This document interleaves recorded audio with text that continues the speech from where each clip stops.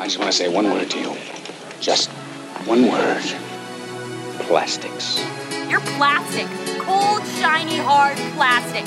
Black and plastic. It's fantastic.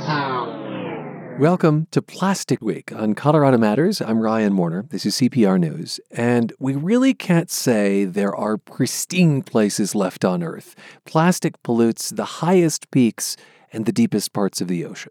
It's literally raining microplastics. Our week of coverage begins with a woman in Bailey, Colorado, Jackie Elder. She submitted a question through Colorado Wonders. I know a lot of ways to recycle and to reuse things, but what options are there for me to reduce the amount of plastic that I'm consuming in my life? All the packaging, she says, for food, shampoo, makeup.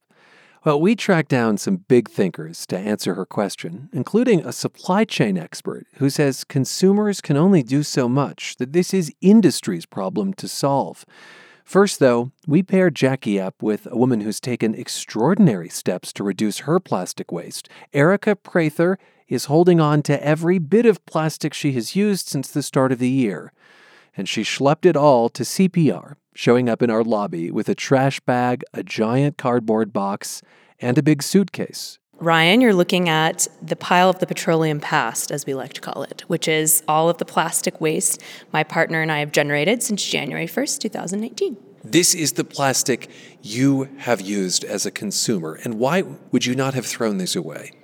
I didn't want to throw it away because I wanted to know what it was like to live with my own trash. My way of thinking of it is sort of this moving meditation of if I'm not living with it, someone else is living with it. Someone else is living with the effects of it, whether it's being incinerated or in a landfill or whatever, or wildlife is living with it in their belly. And so it's not only an experiment of living with your waste, but also how much it's kind of always thrown at me, even if I'm trying to avoid it. And so I just wanted to bury myself in that, I guess, literally. Like if you order something from Amazon, it's going to come wrapped in something. And maybe you didn't ask for that piece of plastic necessarily, but then you have to make the choice. Do I want to keep ordering things off Amazon? That's just one example.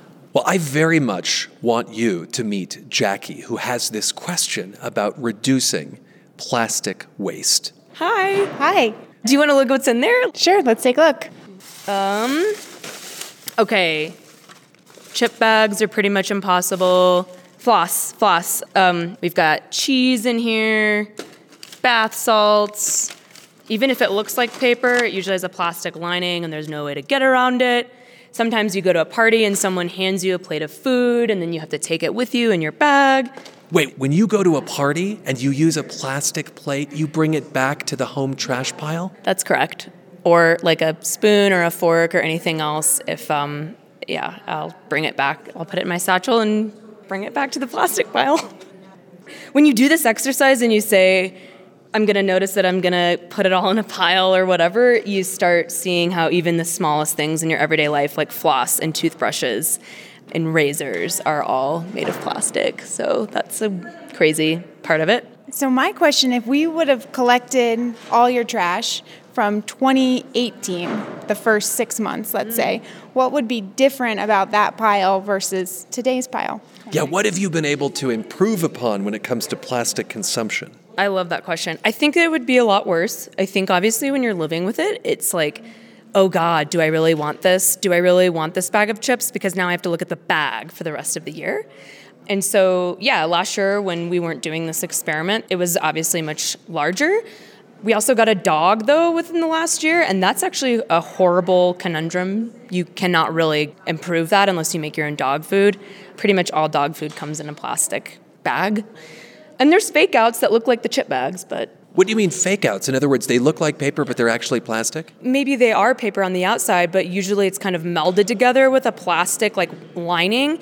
And so that actually makes it even more difficult to recycle because it's nearly impossible to actually separate those materials. Yeah, for me, the greatest challenge, I think, looking around my house is finding ways to buy food without plastic, because I know that I can make a lot of things for myself and I can shop from the bulk section and I can prepare things, but at the end of the day, I'm not going to be making croutons from scratch. There's a lot of items that I still want to have in my life, but I don't think it's realistic for me to make them completely from things I get in the bulk items. So I'm wondering how you navigate that and how you've been able to reduce plastic in your food consumption. Food is a really hard one. The bulk section is definitely your friend, like with those little cloth bags. I don't know if you've invested in those, but those are awesome. In other words, when you buy bulk, you don't use the plastic bags supplied at the store. No, and actually Sprouts is now carrying the little cloth bags that have like a drawstring on the top, so you can just keep reusing the bulk section bags. I think a lot of it, though, is like not only noticing it, but there's a slowing down aspect and even like a human element to it. So let's say that you want this type of meat and it's wrapped in plastic. Maybe you can go to the deli counter and then you actually have a human interaction, and then they wrap it in like a brown paper, actually. And sometimes it still has like a waxy plasticky thing over it, but it's way less than like the huge heavy styrofoam on the bottom. Your shampoo and conditioner question, though, I'd love to help you with that one. Yeah, for sure. We bought the bar shampoo. My husband and I both have very long hair, and actually the bar shampoo worked great for him. I think because his hair is less processed than mine, you could say. But for me, it didn't really work. I didn't like the texture that it left. So I'm ready to experiment with different options, but for now, my shampoo is still in a plastic bottle. Okay, shampoo. So there are around 5, maybe at this point more, different refill stores around Denver. I think one thing you'll find is you don't have as much choice as you do in like whatever, a retail store, but it's awesome because you're supporting a local business. A lot of times, not only are things in bulk and you can refill, but they are supporting other local businesses. Like here's a local soap that's made right here in Denver. So they have all these different products that you can invest in that aren't just refill oriented, but you can totally refill your shampoo stuff at Joyfill, Homefill, Eco Mountain. There's a bunch of them. One thing I've been wondering about is makeup. I haven't really been able to find any makeup brands that sell without packaging. I'm wondering if you have a solution for that. I'm really lazy and I don't wear makeup, but I have seen different kinds of products that have no plastic or packaging at Joyfill. It's been on my list to go and check out these places. Like literally, I've been to their website, I've read through the page, it shows everything you can refill, and I just kind of dream about it with me and my reusable containers. And then, I don't know, something's held me back from driving all the way out there. It feels like a chore, and that's something that I need to get over, and I think a lot of us do need to focus more on this. And so what you're talking about are stores that have bulk products. Do you pay more for that kind of stuff? It is more expensive to refill your shampoo and conditioner at a refill store as opposed to buying it at Walmart. And how have you settled that for yourself? Well, there's a lot of different dichotomies tied up in this plastic conversation, and one of them is privilege. And I think if we're privileged enough to be discussing this, that it's okay to pay a little bit more to support a local business that's trying to make a dent in this big problem. But you realize that's not going to be the case for everyone. Certainly not. It doesn't sound really practical, especially if you're coming from Bailey. Yeah, I think that's one of the challenges that I have. I'm about 45 minutes from the nearest town that has a grocery store, so that's where I do most of my shopping.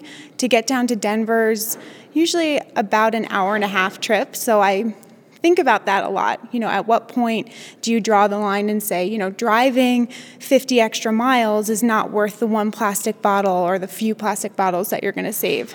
I wonder, Jackie, why you're so concerned about plastic. What are the motivations for you to be asking these questions? Well, in the last few years, I feel like I've been awakening to the fact that everything that's in my home and everything I'm spending money on and putting my attention on is a choice that I'm making, and I'm changing the world in that little tiny itty-bitty way. And I've made a lot of changes to my diet, to the products that I'm putting on my body, in my body, and then I think plastic is the next step forward in that evolution. And there's so many news stories right now about how plastic is on the tops of mountains, it's at the bottom of the ocean, it's literally raining plastic in Colorado, and it feels inescapable. It's everywhere now, and if people like me don't wake up and start looking in the mirror and saying, what can I do to change this, then who's going to do that?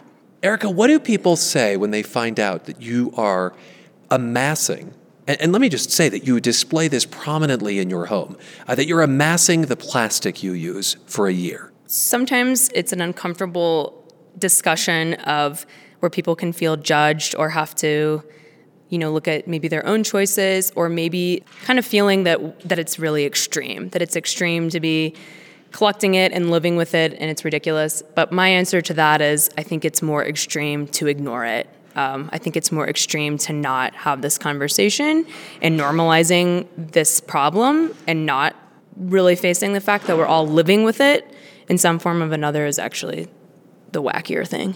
What are your reasons for doing this?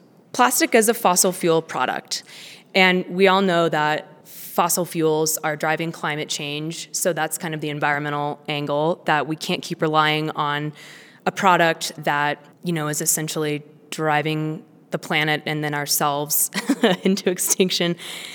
But also, the places where fracking occurs and refineries, and then also at the end of plastic's life, sometimes unfortunately in an incinerating facility, those are oftentimes in low-income neighborhoods. And so as a consumer, it's so out of sight, out of mind, but when you get that package from Amazon and there's plastic packaging around it, think about that. It had to first be fracked out of the earth, and then fossil fuels were used to make something out of a fossil fuel. And then it probably happened in someone's backyard who doesn't have the ability to have a voice to advocate for themselves. So we can see into this open trash bag of plastic. We can see into this box, but that suitcase is still zipped up. Will you open it up?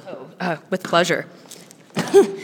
It doesn't really seem like that much trash and that much plastic. I think they're doing an awesome job. I see in here, as she opens up the suitcase, I'm seeing a lot of packaging materials, like from things you would buy online. A handle for a kite, which is an interesting piece. Some candy wrappers, a hummus container, dog food bag, takeout, a big container of maple syrup. I think we actually got in a fight about this. We did. This is Erica's partner, Kevin, who happens to be watching in the CPR lobby. I was at Costco admiring a very affordable organic bottle of maple syrup, and I called Erica and I said, I'm going to do it. She said, no, get the glass one. I said, but it's twice as much and it's half the size. That's crazy. Isn't that an important point, too? To look for glass when you could be buying plastic? Do you find that? Oh, yeah. With a lot of stuff. Syrup, mayonnaise. And, we talked about this earlier. You don't want to make everything yourself. That is a huge pain in the butt. But some stuff like salad dressing, that's easy. It's just like, okay, it's mustard and vinegar or something, and make your own salad dressing in 2 seconds. But yeah, there's a lot of stuff that's in glass. It might be a little bit more expensive, but you can also reuse those glass jars. We do that all the time. We go after the bulk section and dump one of those bags into an old salsa jar, and it's full of lentils on the shelf. So we've talked about bulk buying and refill stores as solutions. What else have you been able to learn about your own behavior that can be changed?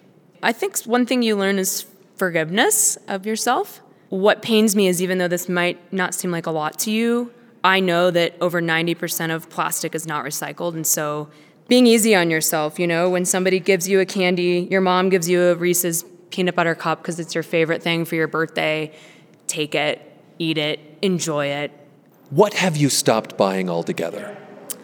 Fruit, no more berries. Blueberries, strawberries, raspberries, blackberries. I think that's a little bit sad. I think it's sad in our society that we have farmers producing something that's organic and delicious and people love, and then us as consumers can't necessarily buy that without doing something bad to the environment. And I wish that there was a way to connect those two people in a way that's friendly to the earth. Yeah, for sure. But there's a lot of stuff that I haven't given up. There's a lot of stuff I always feel on the fence with, like tofu and chips. Everyone's like, make your own chips, but it's not a kettle chip. It doesn't have like that crunch. I guess what I'm hearing from both of you is that modern life is plastic consumption, no matter how hard you try. Do you think that's true? I 100% think that's true, yeah. I agree. I've tried to become more aware, especially knowing that we were going to do this chat. I've been looking around my house, and I literally see it everywhere. Every cabinet you open, you're like, wow, there's more plastic, there's more plastic. And they're not things that are out of the ordinary. I think that if we walked into anyone's house, we would probably be confronted with the same thing unless they were really going down a radical path of trying to eliminate a lot of stuff. Are there resources online, Erica, that you've turned to? Are there communities of like-minded people? Yeah, actually, there's My Plastic Free Life. There's a wonderful woman that's put together kind of a whole checklist. The Plastic Pollution Coalition, The Story of Stuff. These are all websites you can check out that have people's journeys. One thing I think that I want to kind of say is Kevin and I have talked about this a lot during our journey with it. Kevin is your partner. Kevin's my partner. Making it fun, making it a game. Instead of saying, tomorrow I'm going zero waste, tomorrow's the end, taking it a little bit at a time and then just saying like, hey, what if this time I only get 3 pieces of plastic at the store or something like that, turning it into something fun because it can be so overwhelming and depressing, and I think it's important to have joy in the resistance. What do you think of that? It makes me feel excited and motivated to meet somebody else who shares my concerns and also my willingness to take personal action. I think for me, when I think too much about it and look too much at my plastic and at all the dumpsters everywhere and the plastic everywhere, it can feel really daunting. Do you feel like you're making a difference, Erica? I think the difference comes in the conversation starting piece, because ultimately this is about the fossil fuel industry. I don't think we can have this conversation without talking about that, without talking about the corporate accountability piece, because that's really, at the end of the day, what's going to make the biggest shift. Erica Prather there, helping us answer Jackie Elder's Colorado Wonders question about reducing plastic consumption. Erica's partner Kevin Larkin also made an appearance. The couple just moved from Colorado to Tucson. And yes, they carted their pile of petroleum past with them. The websites Erica mentioned are linked at ours, CPR.org. This is Plastic Week on Colorado Matters from CPR News.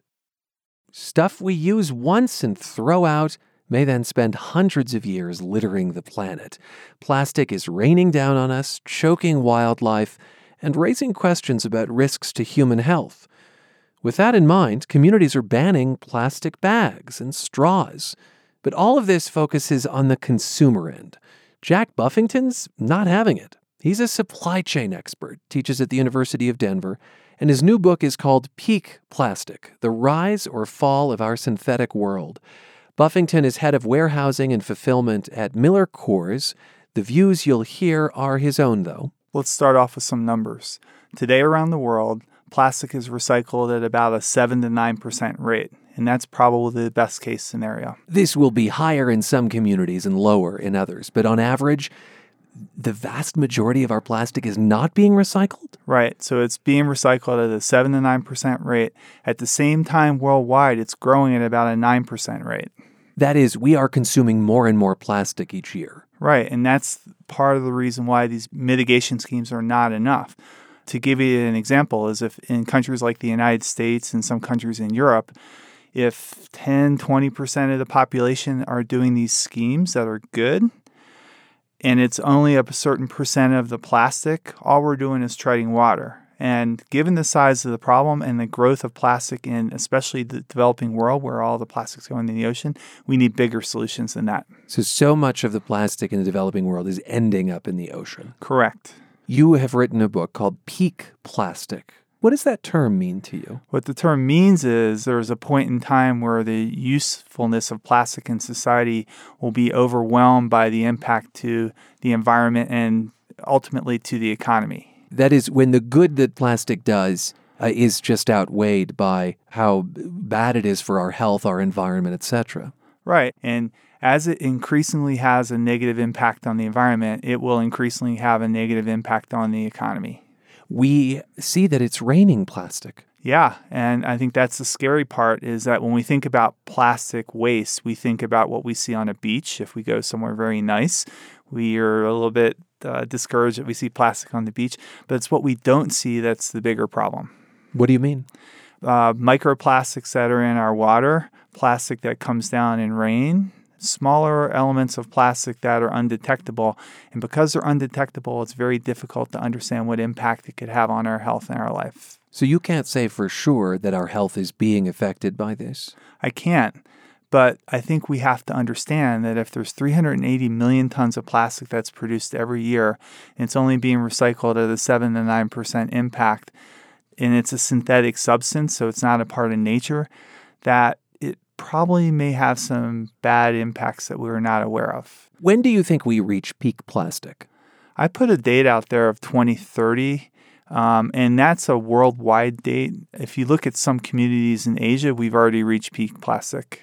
Help us understand why. There's communities, some of the developing communities like in the Philippines, if you see some of the pictures where there's people literally wading in plastic, where the water that they drink is consumed with plastic, and it's that impact on their life. You write in Peak Plastic that half of a Boeing 787 Dreamliner is plastic. Right. And this is a great thing because this means that less fuel will be consumed because the plastic is sturdy enough to support a Dreamliner, at the same time light enough that it helps reduce fuel. Exactly. And this is the kind of constant struggle, I think, for people, that the thing we do that we think is good also has its own impact. We know that flying eats up a lot of fuel. We feel better then that they're building planes out of plastic. And yet, here we have the plastic issue. This is Plastic Week on Colorado Matters from CPR News. Some parts of the world have reached peak plastic. Others are close. This is the point at which plastic's usefulness is outweighed by its environmental and health consequences. Peak Plastic is also the title of Jack Buffington's new book. He's a supply chain expert from Highlands Ranch and joins us for Plastic Week on Colorado Matters. Before the break, we were talking about a conundrum. Plastic makes stuff lighter and stronger, like airplanes, and that saves fuel. But plastic itself is made from fossil fuels. I asked Jack to wrestle with that. I don't think we need to wrestle with it. I think it's a false narrative. I think it's a problem that we can solve for in a different manner. And the problem is we're spending so much effort on these mitigation schemes. And what's emerging, Ryan, in both technology and policy is we have these opportunities to solve the problem through closed-loop systems. Closed-loop systems. So this is key. We are producing, and we have produced over time, just tons and tons of plastic. And I have always wondered, why not just use this stuff we've already made? Why do we make new stuff? Well, because in the past, and actually still the case in the present, the stuff that we make isn't able to be reused because the technology and the supply chain aren't in place to be able to reuse it, like is the case for other materials like aluminum. Like aluminum. So I remember growing up in California, us kids would collect aluminum cans and get the deposit for them. The idea there was that that aluminum had value, it was going to be used again. That is largely not the case with plastic. Correct. So an aluminum can become an aluminum can again, or it can become a car, or it can become a building or a plane.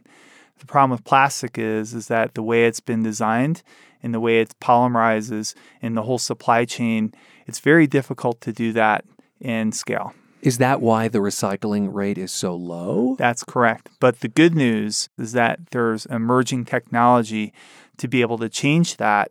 And if we can create a supply chain and to scale this, we can solve this problem. And create a closed-loop system in which new plastics don't have to be made, or that just is shrunk dramatically. Yeah, this is a great story. So do you mind if I tell you? Not at all. I love a great story. Okay. The problem with plastic is in order to reuse it, you have to break down these long polymers in order to be able to create it back into a general hydrocarbon. Is a polymer basically like the DNA of plastic? Yeah, actually, your DNA is a polymer. Okay. So it's the same thing. So there's technology that's coming into place where instead of trying to separate all these different types of plastics, to commingle, to take a large percent of the plastic, let's call it 80%, okay, to break it down into a useful hydrocarbon as a fuel in order to be able to reuse it again. Now, some people are concerned about turning plastic into fuel. Climate change, right? I mean, you're releasing greenhouse gases. But let's remember that fuel is the feedstock for plastic. So you can turn this plastic into fuel. And actually, you can go on YouTube right now and see guys in labs that are taking plastic and turning it into oil. But what you could do is you could take this plastic, break it down into this fuel, and then turn that fuel back into a plastic, and now you have a closed loop system. So it's not being released into the atmosphere. You're making new plastic with it. Correct. I can imagine people thinking, okay, so you've created a closed loop system of plastic. You're still fundamentally using something that's based on fossil fuels. Why not go to like a bioplastic? I remember, Jack, a while ago, I had a pen made out of corn. Right. And this is being touted as like the new plastic. We are going to hear about a company, for instance, that makes a biodegradable ring for six-packs. It strikes me that leaving plastic as much as we can out of the equation might be another route. Yeah, so let me talk about both of those cases. The problem I have with corn-based polymers is you're taking food away from people. And I have a problem with a world where we don't have enough food and efficiently grown food that we're using for plastics when we don't have to. The problem I have with biodegradable products is what a lot of people don't understand is the process it takes to biodegrade takes a long time. And by the way, if this plastic goes into the ocean, things don't biodegrade, they photodegrade. So if you create something that's biodegradable, it's going to be a problem in the ocean and vice versa on the land. So these are some of the technical challenges that we face with all these ideas that sound great. My thought is take the plastic we already have in existence, since we have trillions of dollars of plastic in landfills and oceans. Let's create a closed loop system for this versus different loops. Oh, so are you saying that you could take the plastic that's in the environment now and feed it into this closed loop system? Yeah, it's beautiful, So right? it's a cleaning and a reuse. Right. So why extract corn that could be eaten, or why come up with all these different feedstocks? Let's use all the waste that's out there in order to create these closed loop systems. How far are we away from this plastic pie in the sky? Well, like I mentioned, you can already go and see people in labs in Japan and Germany and even the United States that can do this at a lab scale. Two problems. One is, from a technical standpoint, it hasn't scaled large enough. And number two, we need the supply chain system wrapped around it to make it efficient, to make it comparable to what's happening today. To make it profitable. That's it.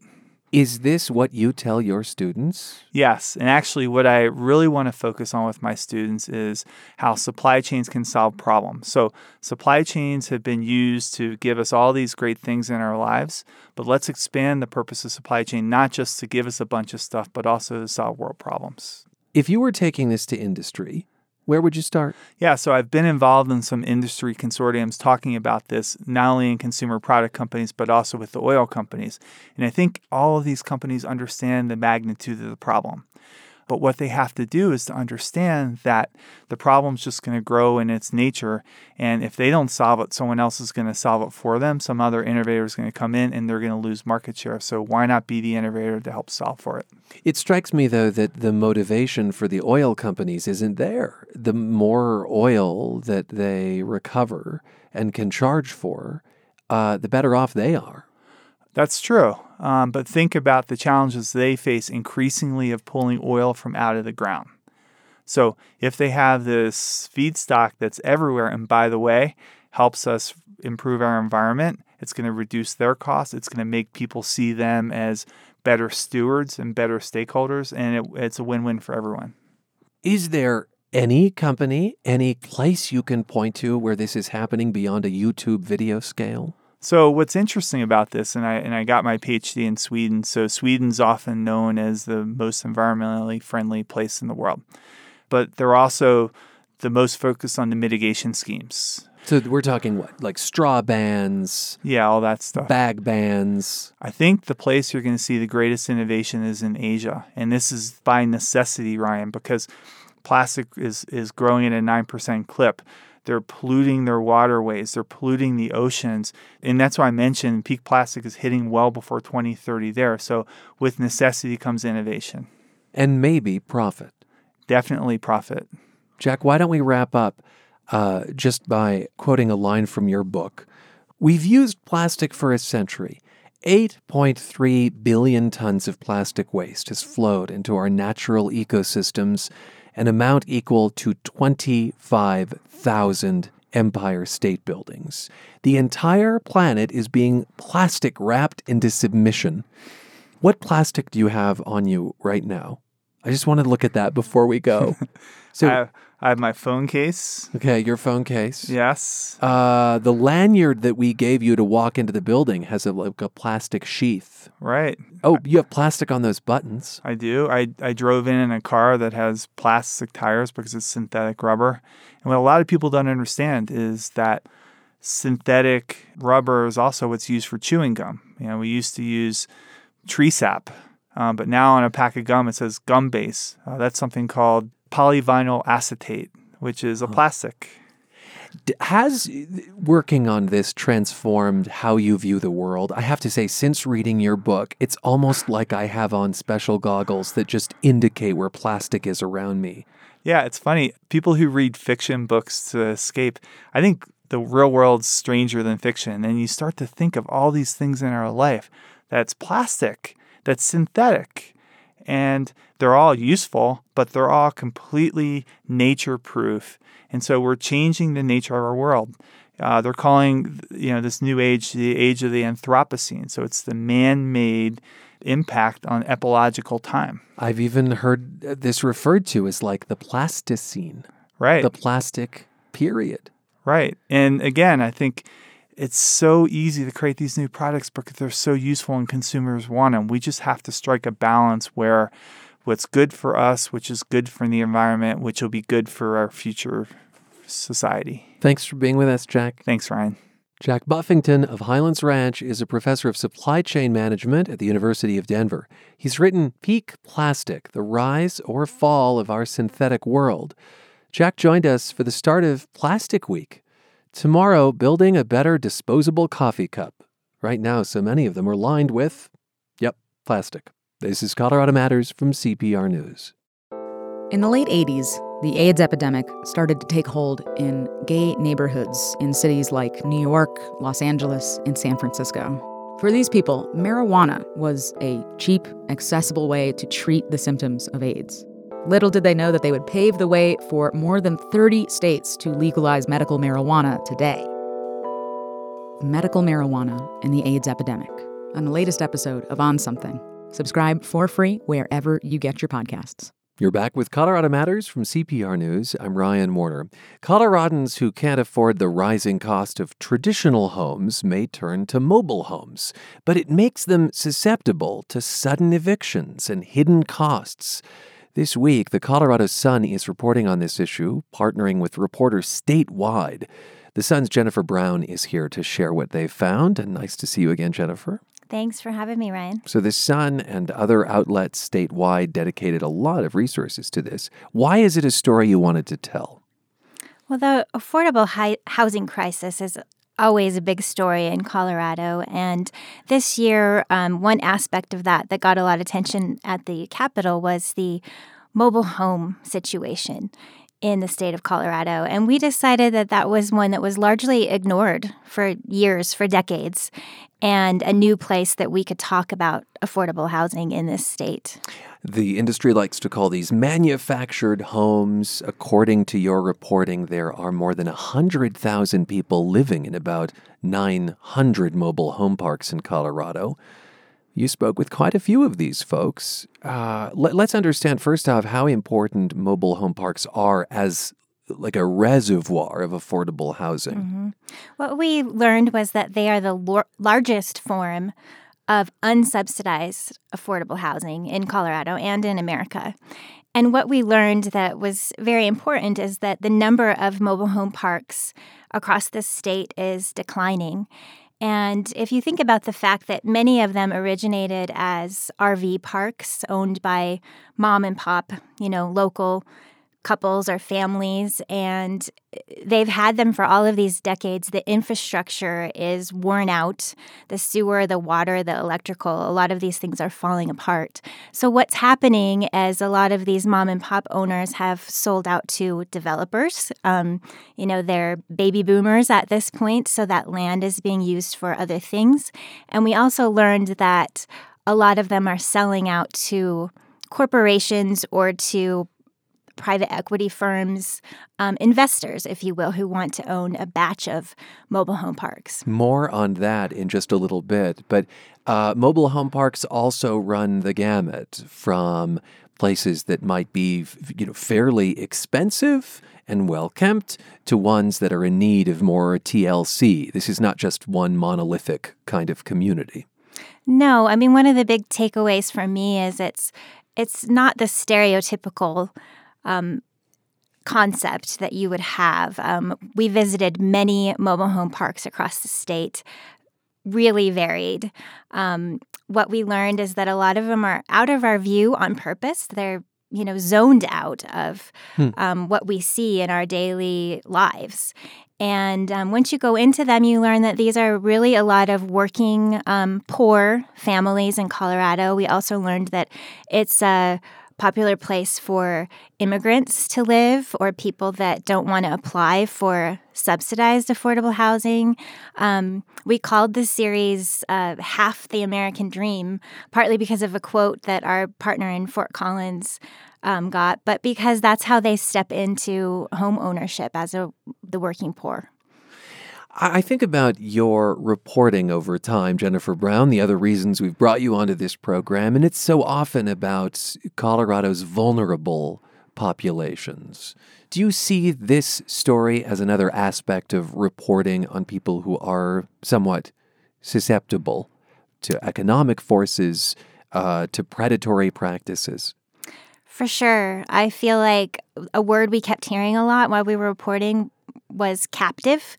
A lot of people in mobile home parks, especially if they've lived in one for years and then it gets purchased by a corporate owner who's not local, they feel like the rules and regulations start piling up and the expense. These corporations may try to come in and clean up the park, and therefore the lot rent goes up. And these people feel very stuck. They can't just...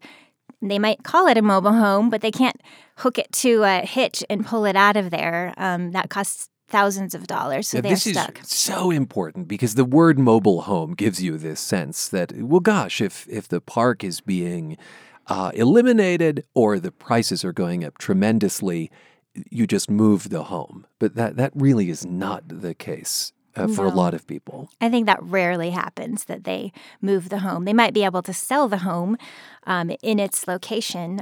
What we heard a lot of, too, was that people, and maybe they don't speak English well or don't know the law well, but they would be threatened by the park manager or owner with, you must paint your house, fix your skirting, remove this tree, do something that costs you money, otherwise we will evict you. And without understanding the law, they would just leave whatever equity they had remaining in their home right there because they were afraid and thought they had to go.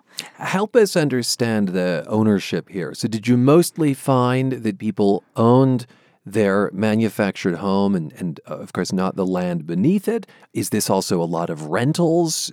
Help us understand the market. Mostly the people that we talked to owned their own home and had bought it, in a lot of cases, decades ago, and really all they do is depreciate in value over time. But so they're more, in that regard, like an automobile than they are a traditional home. The loss of value over time as opposed to the gaining of it. For sure, yes.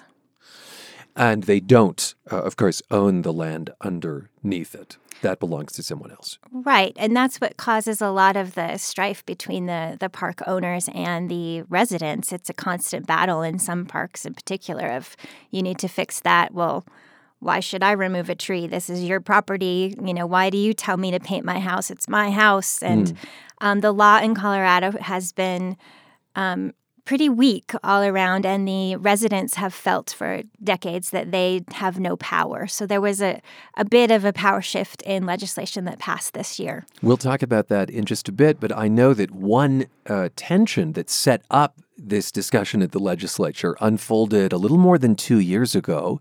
That's when CPR News reported on a mobile home park, Denver Meadows in North Aurora. Even a very young resident seemed to understand the vulnerabilities. I have heard that the manager wants to take out the houses. At that time, the owner of that park, which is on prime real estate near light rail and Anschutz Medical Campus, wanted to close it down, perhaps redevelop with apartments and a movie theater. What has happened at Denver Meadows? And then bring us to what has changed legislatively. Well, the residents of Denver Meadows, they did band together. They repeatedly talked to the Aurora City Council. They were part of the impetus for some of the discussion at the Capitol. Those people have all had to move. They did win some sort of compensation based on the value of their homes when they left. So some of them did get a bit of money, the remaining folks who were still there when they had to move out this summer. Did any of them take their homes with them, or for the most part, did they just leave them behind? I think for the most part they left them, but I'm not sure. Okay. So what has changed in the law? So the law gives residents a bit more time to cure a notice of eviction, or, if you don't fix this, we'll start eviction proceedings. Now they have more time to take care of that. It also gives them more time to leave or to sell their home or to move their home if they have been evicted. So it used to be that they had to leave pretty quickly upon eviction, which might mean that they just left their house behind. And now they have more time. It also will set up a system by which you can lodge a complaint and perhaps work this out between the resident and the park owner. And previous to this law, the only thing you could really do was get an attorney and go to court, which was out of reach for a lot of people. You're listening to Colorado Matters. I'm Ryan Warner, and the Colorado Sun has partnered with journalists statewide to tell the story of mobile home parks and their residents in Colorado. Two of the people you focus on in this series are Frank Rolfe and Dave Reynolds.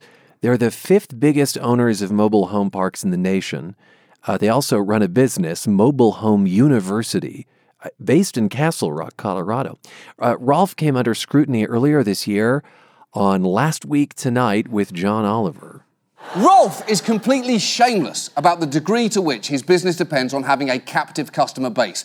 The customers are stuck there. They don't have any option. They can't afford to move the trailer. They don't have $3,000. So the only way they can object to your rent raise is to walk off and leave the trailer, in which case it becomes abandoned property and you recycle it, put another person in it. So you really hold all the cards. So the question is, what do you want to do? How high do you want to go? You spoke earlier about the fact that these parks have become investments, and it sounds like he's teaching others that this is an investment, how to get involved in it. What was Rolfe's reaction when you spoke with him?